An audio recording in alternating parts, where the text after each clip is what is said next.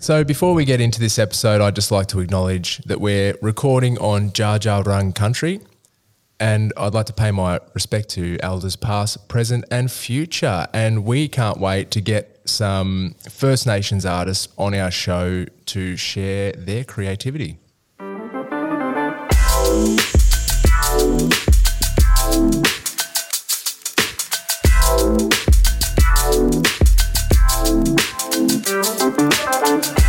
Welcome to the Country Creatives Podcast with your hosts, Reece Hendy and Caleb Maxwell.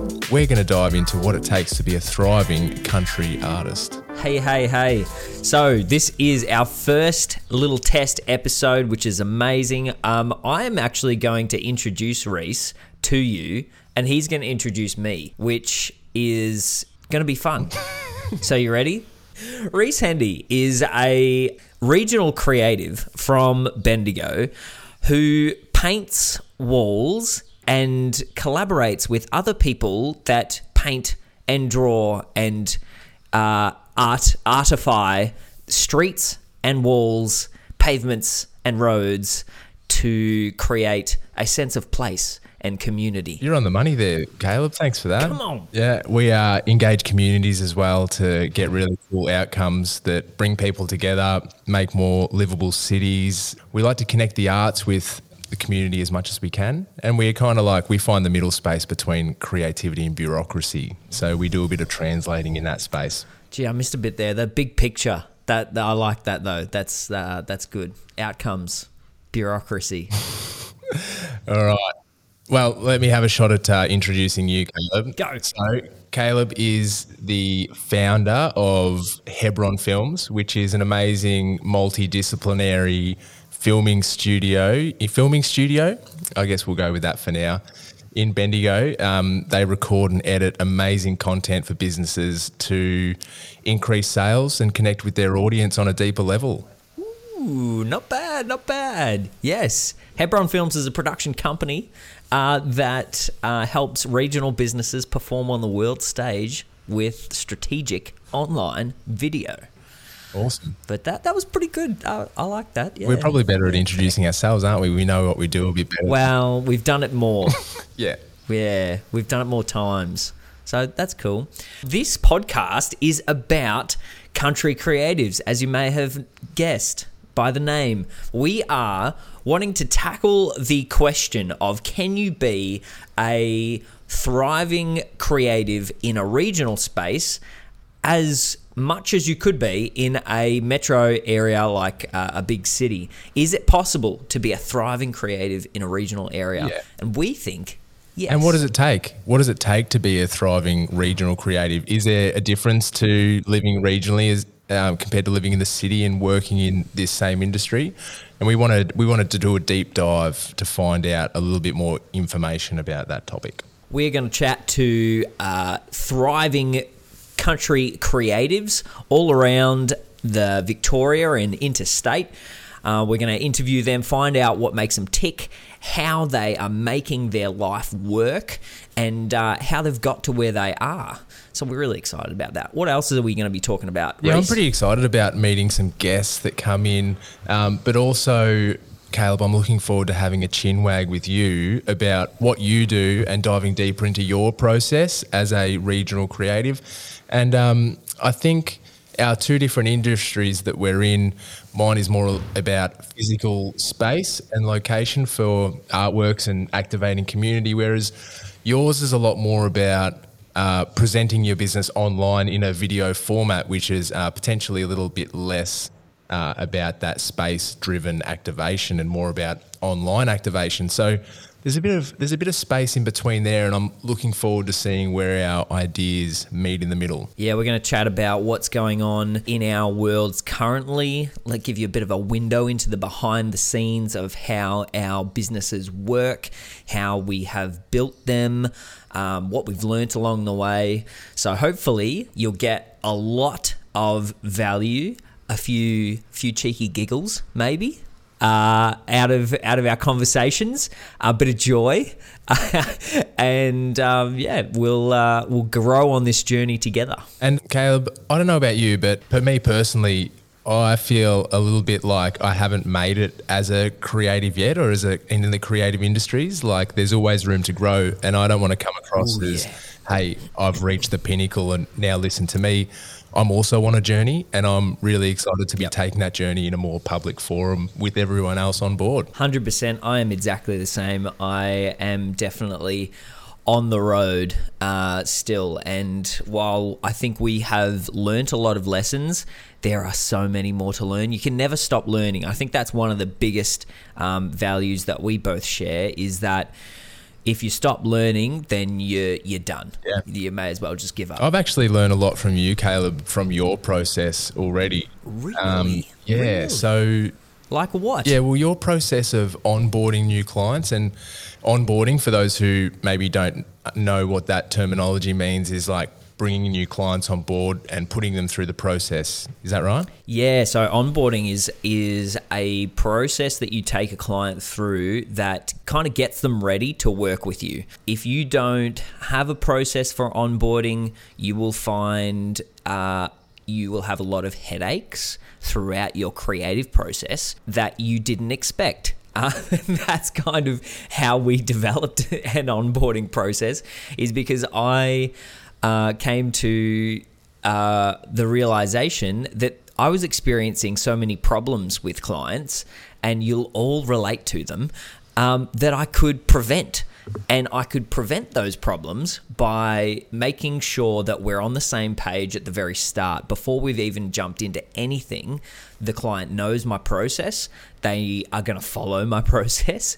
They know what we're making. They know how, when we're going to charge them for it. So the onboarding process is really just setting the foundation for success throughout your relationship with the client. It's so important. Yeah, I reckon there's a whole episode that we could probably dedicate to that process. But I think it's something where I think you could add some real value to other creatives' process. And I know me personally, having hired you as a production team to produce some videos for me, which was awesome fun. And I went through that process, and I thought I actually took away some tips, and I might have applied a few little ideas. That's amazing. Hey, I'm actually really looking forward to hearing about your process in collaboration with other artists and project management. There's a fair amount of skill and knowledge that you've built up and process that I'm sure you can walk people through about how to achieve success when engaging, other creatives to do work with you. Or because I know there's a fair few murals where you've done the behind the scenes work to get the mural funded, to get it ready to go, and then you're collaborating with another artist who is actually doing that creative work. And that's a massive skill as a creative. I don't think many creatives have that nailed. They can kind of walk the line of organizational skills and getting funding and those behind the scenes work prior to the creative. So I'd love to hear how you find that, and did you always have those skills, or how did you build those things up? Yeah, definitely. It's been a long journey, but I've always had a fascination with collaboration, and just the idea that two heads are better than one, and three are better than. There is a point where you can have too many chefs spoil the broth. So it's a fine balance, and also a lot of the time creatives. There are a lot of creatives out there who are just sole practitioners. They don't want to collab. They've got a very solid vision or mission, and they want to follow that path. So it's about recognizing when is a good time to collaborate and when it's a good time to hand the keys to an artist to push on down their path. But also the part of collaboration that I think where I've carved out a little part of the market in regional Victoria is organisations who want to work with artists but aren't familiar with the process. So it becomes a collaboration between myself and the corporate or the government or the community organisation. It could be any one of those three, and they have objectives which would be to potentially invigorate the area where they live, or connect with particular audiences, or give new experiences to people who wouldn't have them usually in these regional areas. But how are they going to do that? And so I come in with a bit of experience and connect them with a creative who will be a great fit for the job. And then I work with the artist directly, and I basically translate the artist talk into corporate speak, and I translate the corporate speak into the art talk. And so everyone's got really clear expectations around what's about to happen next. I love that. Yeah, and that will undoubtedly produce the best results. I love your interpretation between the parties. That's great.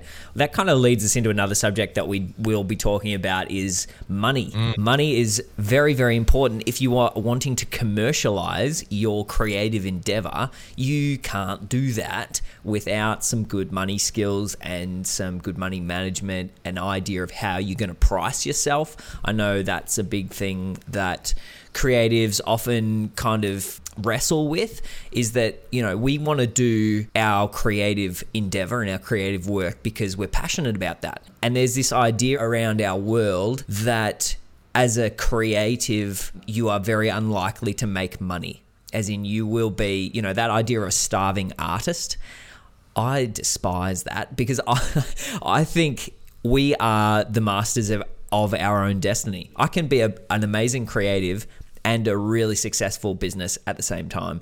And that's the journey that I'm on. That's my target. But I'd love to share some ideas and have a chinwag, as you would say, about how we've gone about pricing our work, how you approach the whole money thing. Yeah, definitely.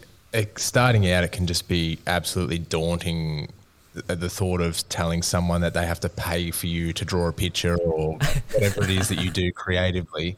But it does get a bit easier over time, and listening to people who have some experience in that space. I know me personally, I've sort of built some skills there by having conversations with yourself and also listening to other podcasts and reading articles about how to approach the topic. Yeah. So the more research you can do in that space, the more comfortable you get.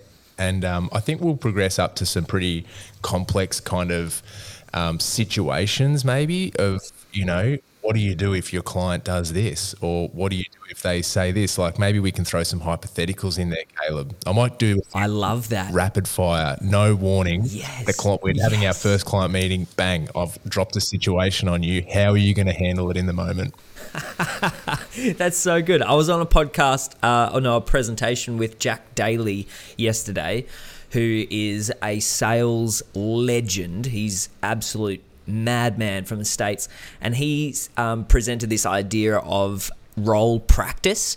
A lot of people say role play, but he says you don't learn from playing, you learn from practicing. You don't get better from playing, you get better from practicing. So I'm super keen. We'll do some role practice with some like sales calls or like initial discussions with clients, and maybe some like curly objections that clients throw at you. Yeah, totally. That would be good fun. Hey, also, while we're sort of on the topic of business development and, what it takes to become a successful creative from the business aspect, it's probably worth mentioning that we're in the Emporium Creative Hub co-workspace in Bendigo, and they've got a really awesome podcast set up in here and a good recording studio, and we're really grateful to have their support for our podcast, which they're going to help us produce, and they're going to have a space for it to live on their website. It's amazing. I love it. I'm just so proud. I'm trying not to toot my own horn, but I was the first. Hebron Films was the first tenant. I think we came in pretty much the same time as Blunt Agency. Shout out to those guys. They're amazing. In the Emporium Creative Hub. So we run our production company from there, and it is a nexus point of creative industry. They are focused on helping regional creatives succeed, which is kind of what this podcast is about as well. So it's a really cool alignment of vision and purpose.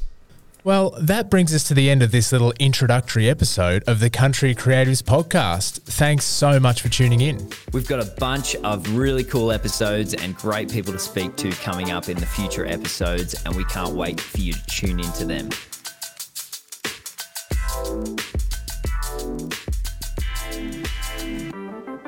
The Country Creative Podcast is hosted by Reece Hendy and Caleb Maxwell.